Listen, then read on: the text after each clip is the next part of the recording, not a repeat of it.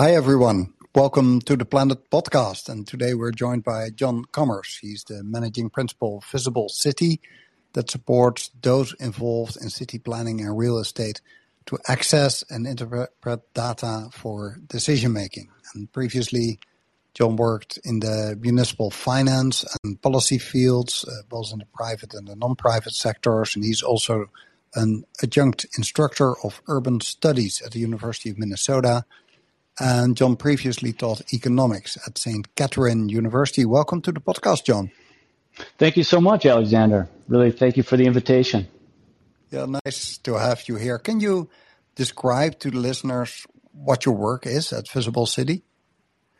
My pleasure. Absolutely. Our work at Visible City is all about helping clients to really work through the explosion of data that's occurring all around us and using that accessibility of data to inform decision making in cities. So we work with public agencies at the local and state levels, and we work with a lot of private firms, and we work with philanthropic organizations also, all focused on really looking to leverage current data and voluminous data to inform their choices around city planning, around real estate investment, around transportation, around food security, energy, et cetera. There's a range of topics that we enjoy exploring on behalf of our clients. Okay, so what kind of data? Is this like remote sensing data, or is it population demographic data, or what kind of data are we talking about? It really depends on what the client's core questions are. We're very opportunistic in terms of looking to tie in what data we can find that will inform their choices. I should say up front that we've got a very specific data privacy policy that we follow because we believe very strongly in the integrity and the ownership of individuals of data that they generate. So we want to be very respectful about those rights, whether they're recognized in current law or not. But I would say, to speak to your question, we explore transportation data that might be about multimodal transportation. It might be about pedestrian counts, all kinds of patterns relating to how people choose to move around urban space. And that is a way to really elevate and reveal patterns that often conflict with existing sort of storylines about how city spaces function, whether that's a specific square or whether it's a corridor within a city or whether it's how cities and their suburbs interact with each other. There's very often surprising insights that we can tease out of this data for our public and private clients. Because people that want to find a new place to locate to, they normally have kind of their own mental map of the city, which is not really based on the real data, but on their personal perspective of space. Exactly right. So we enjoy writing those storylines on our own, and I think that's part of what makes city life interesting and exciting and memorable is we've got associations with specific spaces. But when it comes to looking to make choices at a larger scale, I think it can be a very useful recalibration of what the current conditions are when we bring these newly available data sources and methods into the mix to be able to essentially assess in real time, what are the current conditions in fact. And sometimes that's in conflict with, and sometimes it's consistent with the storylines that we anticipate. We feel as a team, I think, a particular satisfaction when we're able to really reveal something that's surprising or even disruptive for our clients, because that's where we're really adding some value and helping them guide decision making and execute their strategy in a clearer way.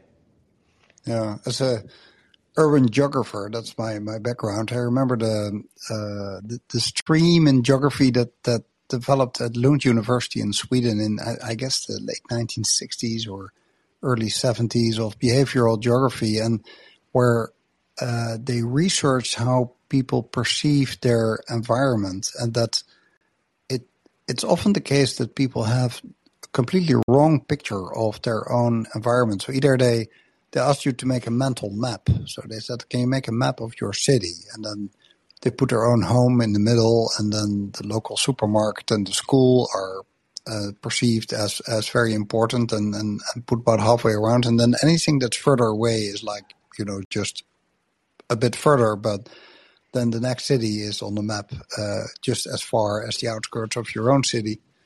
And I also remember that, for instance, when they interviewed people about why are you living here, or why did you decide to move here? And then people say things like, well, because our house is so conveniently located to the supermarket. But then when you research the data, it turned out that the supermarket was built just 5 years after these people arrived. So they change also their perception of decision making and of the space that it used to be. So they mix up data and history and locations all through their own filter of how they see their surroundings. So I can imagine that in your job, presenting data really as they are must often be a kind of wake-up call.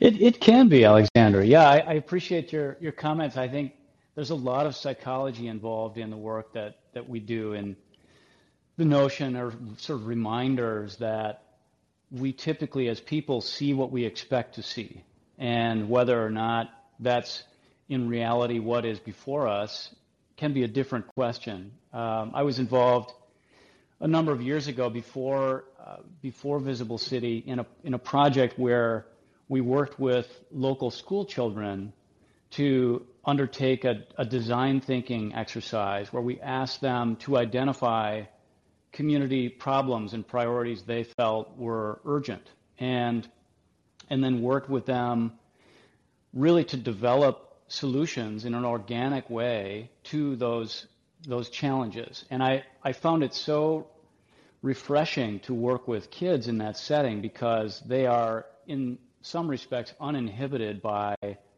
the layers of expectation and bias that we accumulate over time as adults. And the priorities that they called out, I think, were not necessarily those that adults in decision-making roles would have chosen. And in the end, after there was implementation of some of these solutions, the students were invited to the city council to present their work, and very much about co-developing a democratic process of addressing issues in that urban community. So it was really one of the many experiences that really later informed my work at Visible City, which is wonderful. It's been a great contribution. Yeah, and I guess Greta Thunberg, the climate, the young climate activist, great example. Well, it's a bit like climate that these young kids will be the ones that spend many more years living in that city than somebody who is older and claims to have the authority to make decisions. So it's great to get kids involved and get their independent, fresh look on things. I believe that is true for any field of policy that we're working in. Get the young generation involved, especially since our generation has messed up so many things. So we don't have kind of excellent proof of concept in our behavior. Otherwise, we wouldn't be in these difficulties these days. I was looking at the last 24 hours. Of course, I knew that you and I were going to talk, so I was looking through the prism of this next podcast. And I just realized how often cities are in the news. I mean, it can be terrible, devastating news like the cities from Ukraine that we see that are now being brutally destructed by evil forces. But cities also came up last night when I was listening to the State of the Union speech of President Biden. And also yesterday, I was going through the IPCC report. Only part of it is like, I think, between 3,000 and 4,000 pages long. But I was looking at some aspects, and there's a lot of attention about cities, about how urban populations are especially impacted by climate change. So I guess the IPCC report is also something that you've been following in yesterday when it came out. Absolutely. Yeah, I think there's so much to talk about there. The underlying reality that cities are, in their essence, they are networks of people who have come together. And I think very often we confuse uh, sort of downtowns as an emblem of a city, for example, with the city. And I'm an advocate for downtowns, and I think there's certain critical roles that downtowns can play, but downtowns are not cities, and cities are not just downtowns. Cities are, at their core, essentially venues for convening relationships and for exchange to take place. And I think that is many ways why, as you mentioned, in Kyiv or other places in Ukraine, there's so much symbolic power in cities, and that's one aspect. Of course, is just the symbolism of those networks being centered in that kind of urban framework. In addition to that, of course, cities, in bringing people together in unique ways, also have this kind of transformative or leveraging potential for economic value. And that's particularly true in the current day, where if you bring the right people together around a particular intended goal, whether that's commercial or whether it's a social enterprise or other activities, the sort of return on that innovation, the return on that collaboration can be global in nature. And so that makes the role that cities play in bringing these people together and supporting the exchange across those networks that much more crucial. And I think, to your point about assessment report 6 from the IPCC, I think, the focus on governance and on decision making, that is very much in this report, is talking about what is the role of cities in their flexibility, in the fact that there can be many things happening within cities all at one time. I think of the fact that parks can play a role in recreation. They can also play a role in stormwater management. They can play a role in serving as a food source. They can play a role in habitat, whether it's for pollinators or other creatures that are essential to the ecosystem. I think looking to cities for essentially the podium for infrastructure that needs to do many things at once, I think that is one area, again, that will need to feature cities in a really central way. That's some of my response to the latest assessment report. Yeah, and cities will also be heavily impacted by climate change. There's of course the well-known heat island effect, and if everything gets warmer, cities also become warmer. Is that something that cities are preparing for in adapting to future heat and other stresses? I think it is. I think heat island effects are a great example of something that is on the radar of many urban decision makers. But also, as the assessment report points out, I think there are some missing pieces in the financial structures that we have set up, in the ways of raising capital for.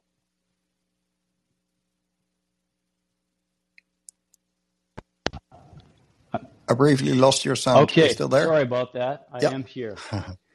I think heat island effects and tree canopy, it's an area where, for example, we can use data to really understand the dynamics that are at play in the neighborhood scale or in the city scale or even a broader scale, and really be able to target resources or capital for interventions along those lines. But at the same time, that analysis is only so good as the resources available to implement those findings or those recommendations. But yes, to your underlying point, I think you're exactly right that cities are also where a growing proportion of the global population lives, and as a consequence, it's going to be an area where there's going to be a really significant amount of impact and, in some cases, displacement, which is going to be very, very challenging.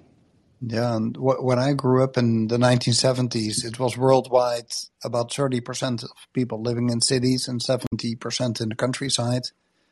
We're now 50 years later, it's now about 50-50, and in another 50 years, it's the opposite from the 1970s. So by 2070, it would be 70% of people living in cities and only 30% in the countryside. So investing in cities that are adaptive to climate change is important. I think it's New York where they have the rule that roofs should be painted white, or you can plant trees on the roofs and those kind of measures. If we look at worldwide cities, which one?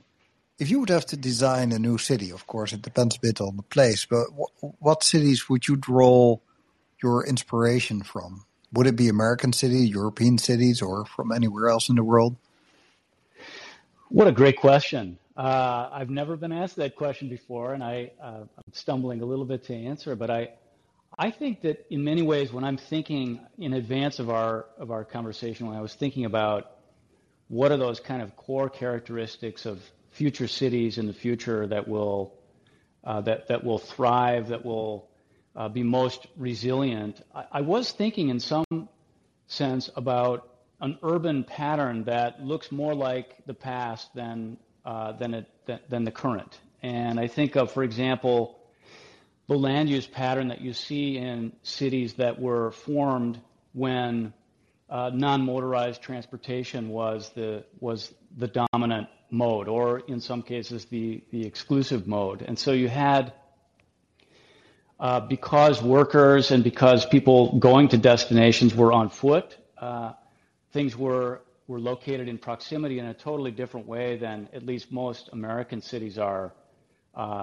today. And I think of going forward, I think it's very clear that regardless of whether we're using electric vehicles, et cetera, the reality is our vehicle miles traveled are simply going to have to drop by a very significant proportion. And it doesn't matter how the energy is generated for that mobility. There simply has to be fewer miles that we travel and fewer trips that we take going back and forth. So this idea essentially of going to a more traditional pattern that was formed, and you see in many cities around the world, I think is going to be a key piece of how we build in more redundancy, more resilience into our urban framework going forward. Yeah, I think so too. I mean, as a European living in North America now, I recognize what you say about American cities. I mean, I've lived in the United States before. Everything is structured in a way that you really need your car. You do your shopping by car instead of on a bicycle or instead of walking. Whereas in Europe, I don't think I ever used my car for shopping unless it was like you really needed to do shopping for next 10 days or so, and you can't carry it on your bike or by hand. But normally in Europe, in 9 out of 10 cases, I don't need a car to do my shopping, and it's I think it also makes cities more livable because you're more connected to the people if you're not in the anonymity of being in a closed car, but you're either walking or on a bicycle. So it makes it more friendly in a way, and more livable. Yeah, I was just thinking about the same question: what cities are popular? I would look mostly at European cities more than. Certainly more than North America, although I love New York. I would say a city like Barcelona is great for the bigger cities. Of course, a city like Paris is wonderful with its tradition, with its architecture, its curved streets, its beautiful parks, etc. But for smaller cities, I love the cities like you find them in Denmark or in the Netherlands or the smaller cities of Germany. They're just they're cozy. They're nice to go to walk around, etc. And I suppose the heat island effect is also much smaller in those cities. And I live here in Ottawa, in a city where you have a very concentrated city but then around it is something they call the Green Belt, a circle of all kinds of parks, and including Gatineau Park, which is really more like nature than an organized park. Whereas in the Netherlands, we have it the other way around. We have a ring of cities with in the middle a huge green space that takes you like an hour to drive through in your car on the highway to go from one end to the other. So that's really like huge. And it's a circle of cities, which we never designed that way. It was only when the first people were flying over it in an airplane that they realized that there was this kind of rim city with nature in between, or nature, it's mostly agriculture. But as a model, I like that one too. So if we go back to this IPCC report, so we spoke about heat, I guess air pollution. I know that air pollution was also mentioned as a big issue. People on average living like 2 years shorter in air polluted cities. And I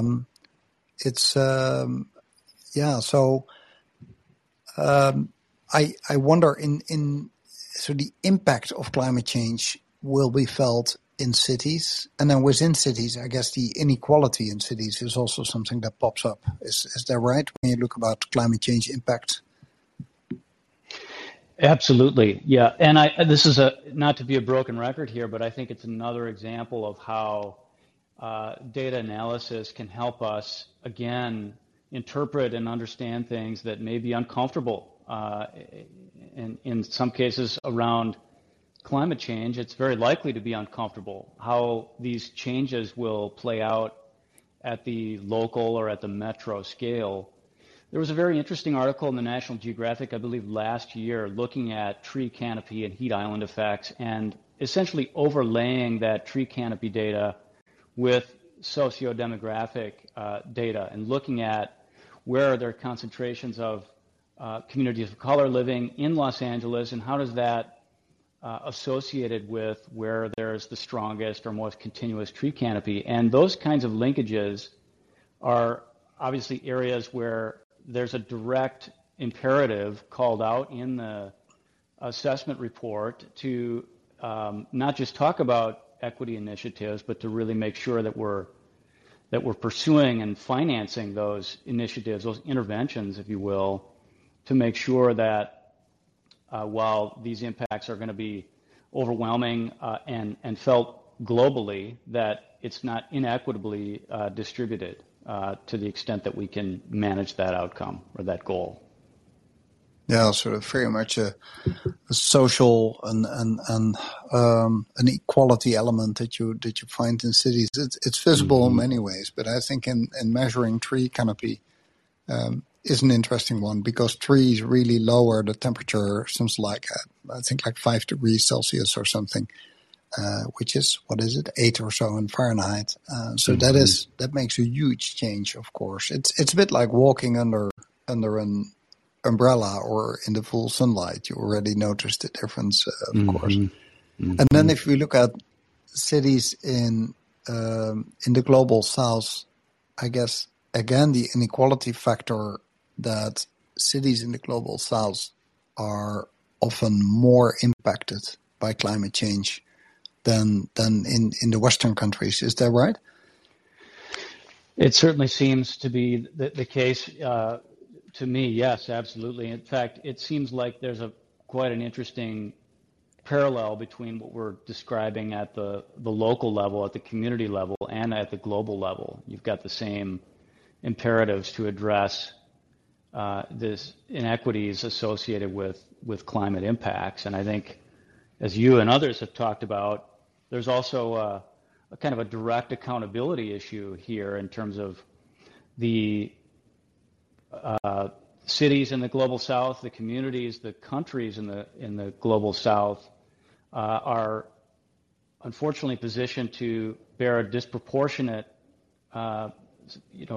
set of impacts from climate change, and at the same time, those countries in the north are primarily the sources of emissions that are behind the change in the first place. So that underlying inequity obviously is it does have some parallels at the local scale, and that feels quite dramatic and maybe overwhelming to have to address in one document, as this report seeks to do. But at the same time, I think that's exactly where the emphasis needs to be placed.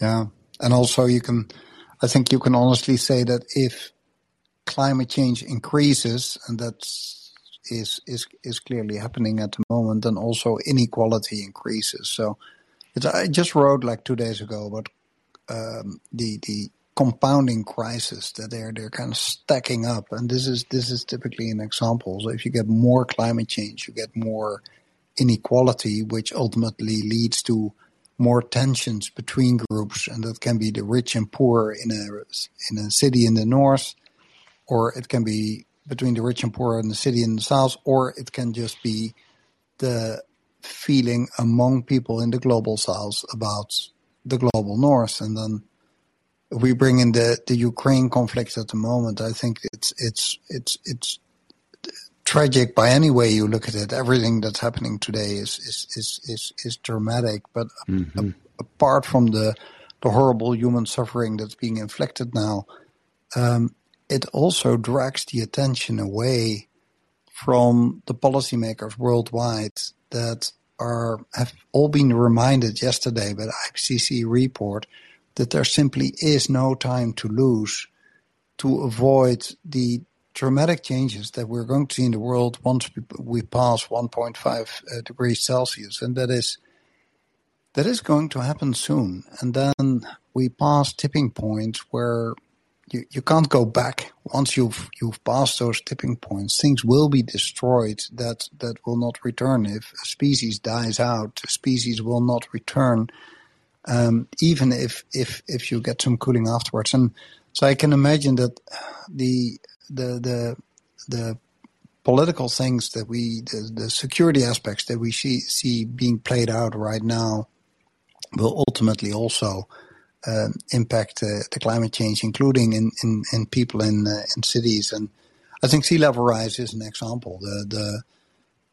If you look at Bangladesh, there's now daily 2,000 people per day that are arriving in the capital of Bangladesh, Dhaka, simply because they've been driven away by the rising seas in Bangladesh. And this number is going to be around 2 million people that in less than 30 years from now, in 2050, will be driven away by rising seas. That's just one country. Imagine 2 million people. You have to build a city, or at least some kind of settlement close to the capital city, to take care of 2 million people. You need electricity, you need a road, you need sewers, you need education, you need hospitals, you need jobs, you need a whole economy for these people, because their lives that they had, either agriculture or fishing or whatever they were doing, all of that is lost. That's just one country. I think that is, for somebody who designs city, this must be an enormous challenge. The number of city structures that need to be built in the next generation, that must be staggering. Thank you. I totally agree with you. I think that these kinds of stresses also really lead me to think a lot about the governance theme that is threaded through the report and absolutely belongs there. I think the calling out of governance as, I'll just quote the report, the structures, processes, and actions through which private and public actors interact to address societal goals. I think that is right along the lines we should be using. I think there are some implicit questions in there in terms of how are the societal goals developed, and how do those connect from community to community? And then also importantly, how do we set up institutions and protect the integrity of those institutions to sort of harness that energy in decision making and represent the well-being and the needs of the majority, and at the same time defend against the marginal views that, as we see, in our current time, I think are stimulated by stresses like climate change and other factors. We don't need to look to the Russian invasion of Ukraine to see good examples. And I'm here in the U.S. We see some of these dynamics playing out at the school district level, where people are challenging the electoral certificates of people who've offered to participate in a pretty selfless way as school board members, and their legitimacy is being challenged by views that I think are very marginal. But I think the ability to have a governance structure that allows us to really move in a very long way in terms of transition to a more resilient and sustainable model in the future. That's going to be very difficult to do if any marginal view is able to sort of hijack the discussion or call into question the integrity of the structure as a whole. That's going to be very hobbling and will inhibit the really dramatic change that we need to be all, really collaborating toward executing, essentially, for our own goodwill, for our own survival. No, it's a frustration I share very much with you. It's on the one hand not building long-term policies, but focusing on the short term, and the other element, and they are combined, is people coming really from a marginal point of view, but then being so vocal and using social media to express it, and really take an extreme position that is so extreme that it really hijacks the debate as we used to know it, let's say 10, 20 years ago, that somebody were, let's say, a bit to the one side, somebody else was a bit to the other side. You were able to find some kind of compromise in the middle. And now it seems to be like society is splitting up in two different groups, or maybe even more, that basically don't talk to each other anymore, and they stay in their own echo chambers and social media, and they create their own society. And you get like two societies living in parallel to each other, but not together, which makes all policy making extremely difficult, of course, because you need to be one society. I think in the State of the Union speech yesterday, there was typically something that quite often came back in Biden's speech. He was really trying to build bridges and get Americans together again as one nation, because otherwise you can't tackle your problems. And that was interesting to see. And looking at cities from a historic point of view, because I know that you're interested in that. Why did we move to cities? Originally, we were just hunter-gatherers walking around and just kind of living as we pleased in a kind of likely a relatively equal society, for the simple reason that nobody had much. So we were bound to be quite equal. And then we moved to cities. Who invented cities? Why did we do that? Great question. I'm interested, but I will confess, a fairly novice student of that question. I think that the opportunity to bring together resources through settlement is compelling, obviously, at the very beginning from a safety, kind of a shared security perspective. With the agrarian revolution, the ability to begin planting and tending crops in a way that would create more stability and more stability and more predictability. But I think of earlier cities, or even just cities of the past, as interesting models for us as we think about what will cities look like in the future. And I think of, for example, the move toward some modest specialization. You see in Venice in the 1400s, you see public coordination of essentially what was a sort of an early version of zoning, a designation of certain areas of the city for particular merchant and marine activities. And you see something similar in Amsterdam, not too much later, where there's a transformation from essentially a farm village to a global power through coordinated attention to shipbuilding and to the kinds of activities needed to reach out to the rest of the world. See the same thing in Manhattan. The garment district, the famous garment district, was an example of industries and people coming together where you've got kind of specialization of skills and of some infrastructure.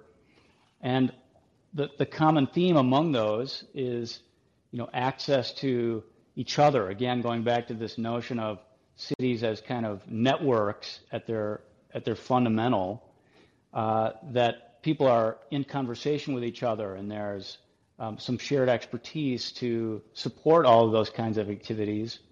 And so I think of when we look forward toward what will cities look like in the future, I think there's a lot of writing about mega cities and about the notion that cities will continue to grow in size. I think that might be the case in some areas, but I also think within that we'll see more kind of maturity of communities that are within those larger urban areas that have some aspects in common, whether that's a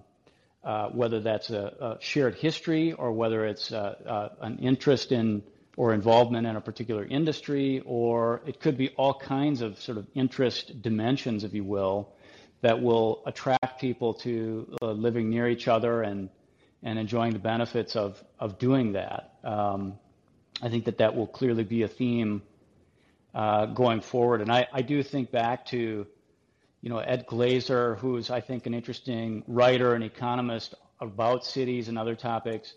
He views cities as essentially humanity's greatest achievement to date. And I think clearly there is so much that comes out of urbanization, that whether it's arts or religious traditions or cultural traditions, all of that really requires that we're with each other and building something in tandem together that we could not do in isolation. So I think there's a lot to be excited about, even as there's significant challenges that we face in the current day and in the future.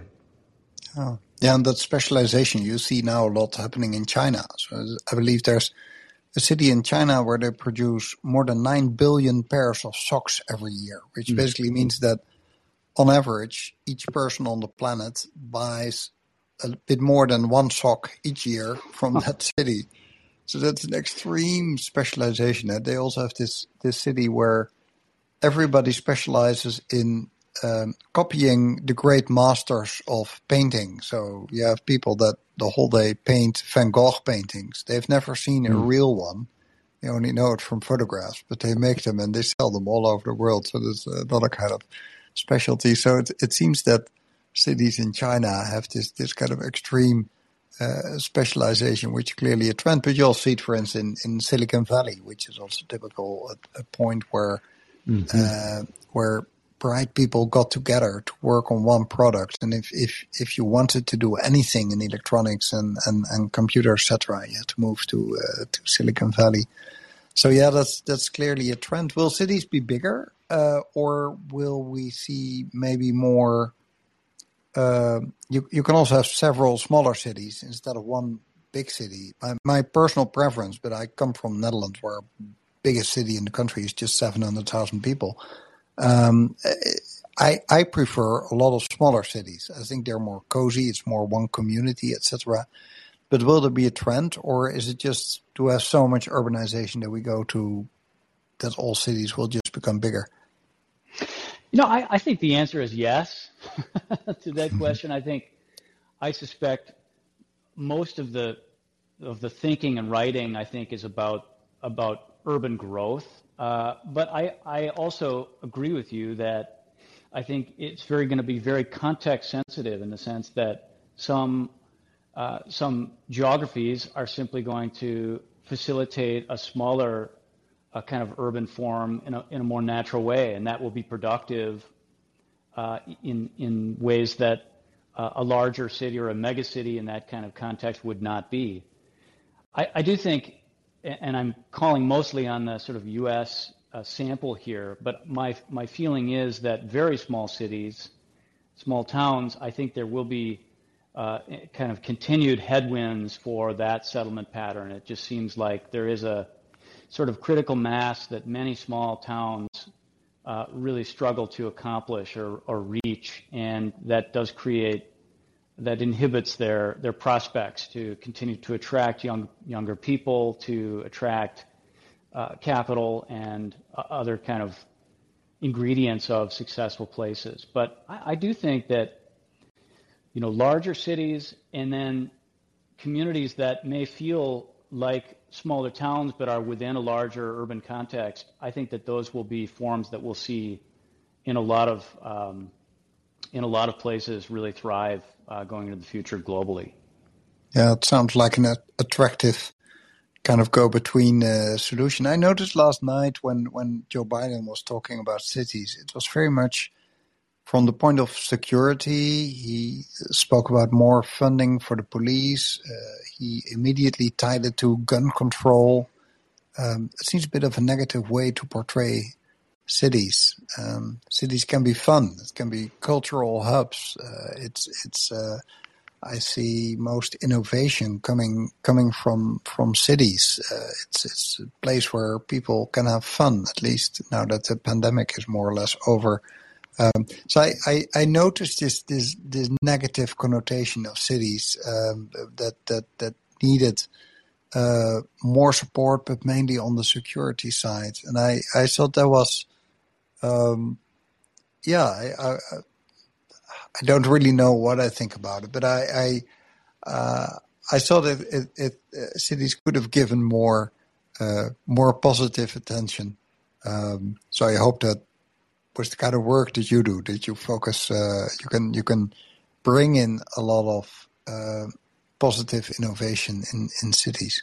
Do you take inspiration from cities that are not American cities, from whatever, Latin America or maybe from Europe or in any other way? Yeah, absolutely. I do. We haven't spoken too much about this, but I have a brother who lives in the Netherlands, and so have a direct connection there, which has been just the source of many insights about cities and about the European sort of urban roots in Europe. It's been a great sort of introduction or lens into that aspect of urban study. But I think my sense is that it will be very interesting to understand what the trend lines begin to look like as we enter a more earnest COVID recovery, I think. And again, thinking mostly of the U.S. and Canada and Europe here, because I recognize that other parts of the world, the COVID dynamics are very different, and the vaccination rates are much lower. The access to the vaccine is much lower. But in the U.S., speaking to President Biden's speech, I think that there has been a shared sense of surprise and alarm by rates of crime that have increased, and I think in a way that have challenged our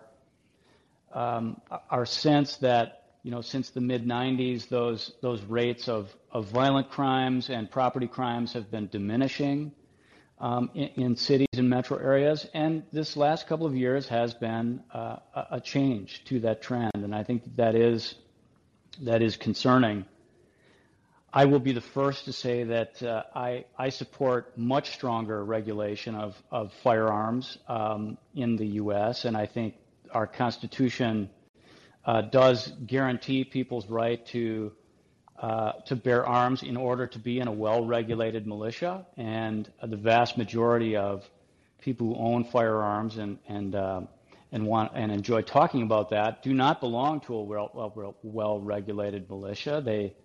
They simply don't, and I think, in the minority, at least as far as the court precedent goes. I think that my interpretation of the Second Amendment is not the current interpretation that is used in many courts in the U.S. But I do think that calling attention to violent crime and the fact that violent crime or property crime really does erode kind of community trust, and trust is the glue not only of the economy but of our society. And I think if people feel like they cannot trust their neighbors, whether those are immediately next door or less proximate, I think that that's a really significant force that will undermine our ability to do all kinds of things together moving forward. So I'm glad that he's placing a lot of emphasis on that issue and trying to shine as bright a light as we can. Yeah, and it also makes sense if you look at other parts of what he was talking about in the State of the Union on basically taxing the rich, because in what happened in the past few years is that the richest 1% of America has been allowed to pay no tax or hardly any tax. That means that inequality in society is growing, and that means that the people at the bottom of the social hierarchy, they are the ones that feel the pain for this kind of policy. Mm-hmm. And that is probably that feeling of being neglected, feeling of being unhappy, feeling of not being taken care for is a logical. It doesn't have to lead to more violence, but it's easy to understand that for some people, that frustration leads earlier to violence than if you have a system where people are a society that takes care of each other, meaning that the people that make so clever use of society that they get really rich, that they pay more tax so you can take care of those people that have not been so lucky, either by their background or by their education or anything else. But okay, I'm a democratic socialist from Europe, so for us in Europe, this is the way we govern our country, and it's fascinating to live in North America and to see how things are or are not organized here. But I liked that aspect of the speech and also of his policies. I just hope that he's able, in a way, to fulfill those hopes and promises of him and the people that vote for him. I'm looking at the clock a bit. Normally we do this like 45 minutes. I got basically two questions. One is if people that are listening have questions. In that case, just raise your hand. That basically means that call in. So you press on the telephone. So if you have any questions for John or for me, for that matter, just press the button. And I want to ask the same for you. I mean, are there any questions, or on your side, is there anything left that you would like to raise in this talk today?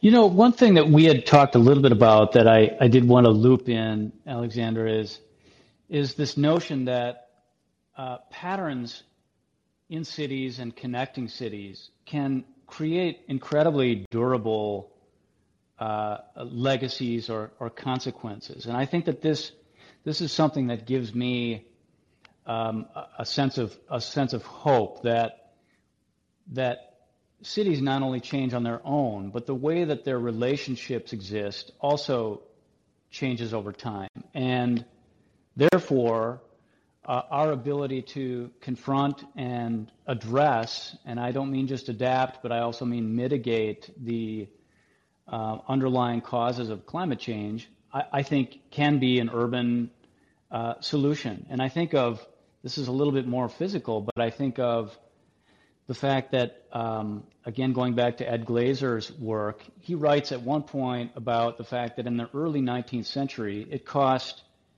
as much to move goods 30 miles overland as it did to cross those same goods across the Atlantic between New York and London. And not much longer after that, there was a canal system that linked the Great Lakes, the Mississippi River, and the Atlantic Ocean together. And that facilitated the movement of goods in a way that was revolutionary. And to my point about the legacy of that set of investments and that decision, between 1850 and 1970, that's 120 years, at least 5 of the 10 largest U.S. cities were somewhere located on that circuit. And so that's an example of the choices that you make today and the kind of physical commitments that we make about how we organize communities, one by one, but also in collection, really has a powerful, lasting impact. And I think that is something that we should keep in mind as we're entering, what I think is going to be a challenging and also incredibly dynamic chapter in human history. Yeah, I'm fully with you. It's actually a fascinating story how the canal was built, because in those early days in the US, there was just simply nobody in the United States that was able to build such a canal. So this one guy who didn't have any background in building canals, he was sent to England to more or less spy at the former colonial oppressor or whatever you want to call England, to find out how do you build a canal. And so he spent like 2 years there and then came back, and then as being kind of self-educated, starting to build a canal and connect New York to the Great Lakes. And then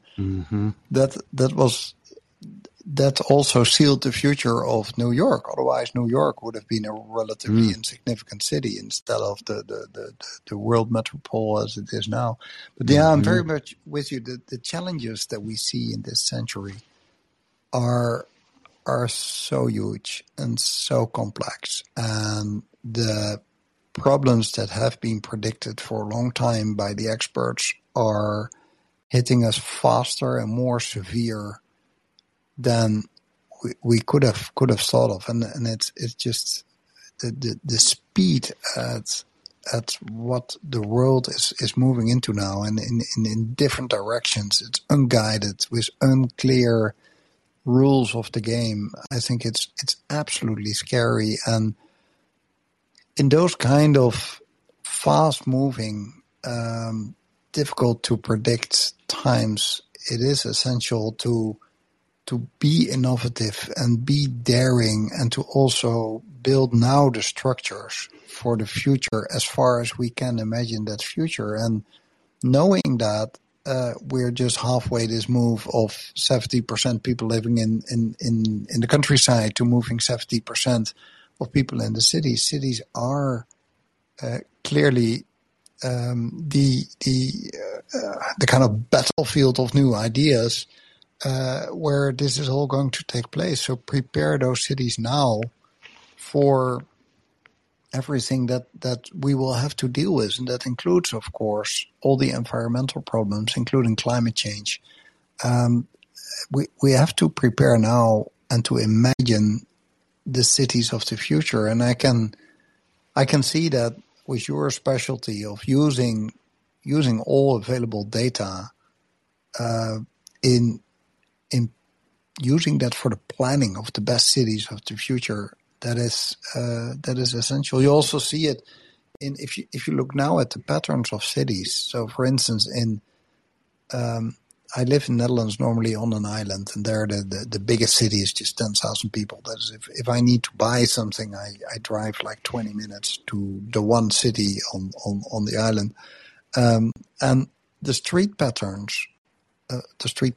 of that city is exactly the same as you see it on the maps of the 17th century, which was what we still call our golden century. We were briefly, it was actually less than a century. We were something in the world that people were looking up to.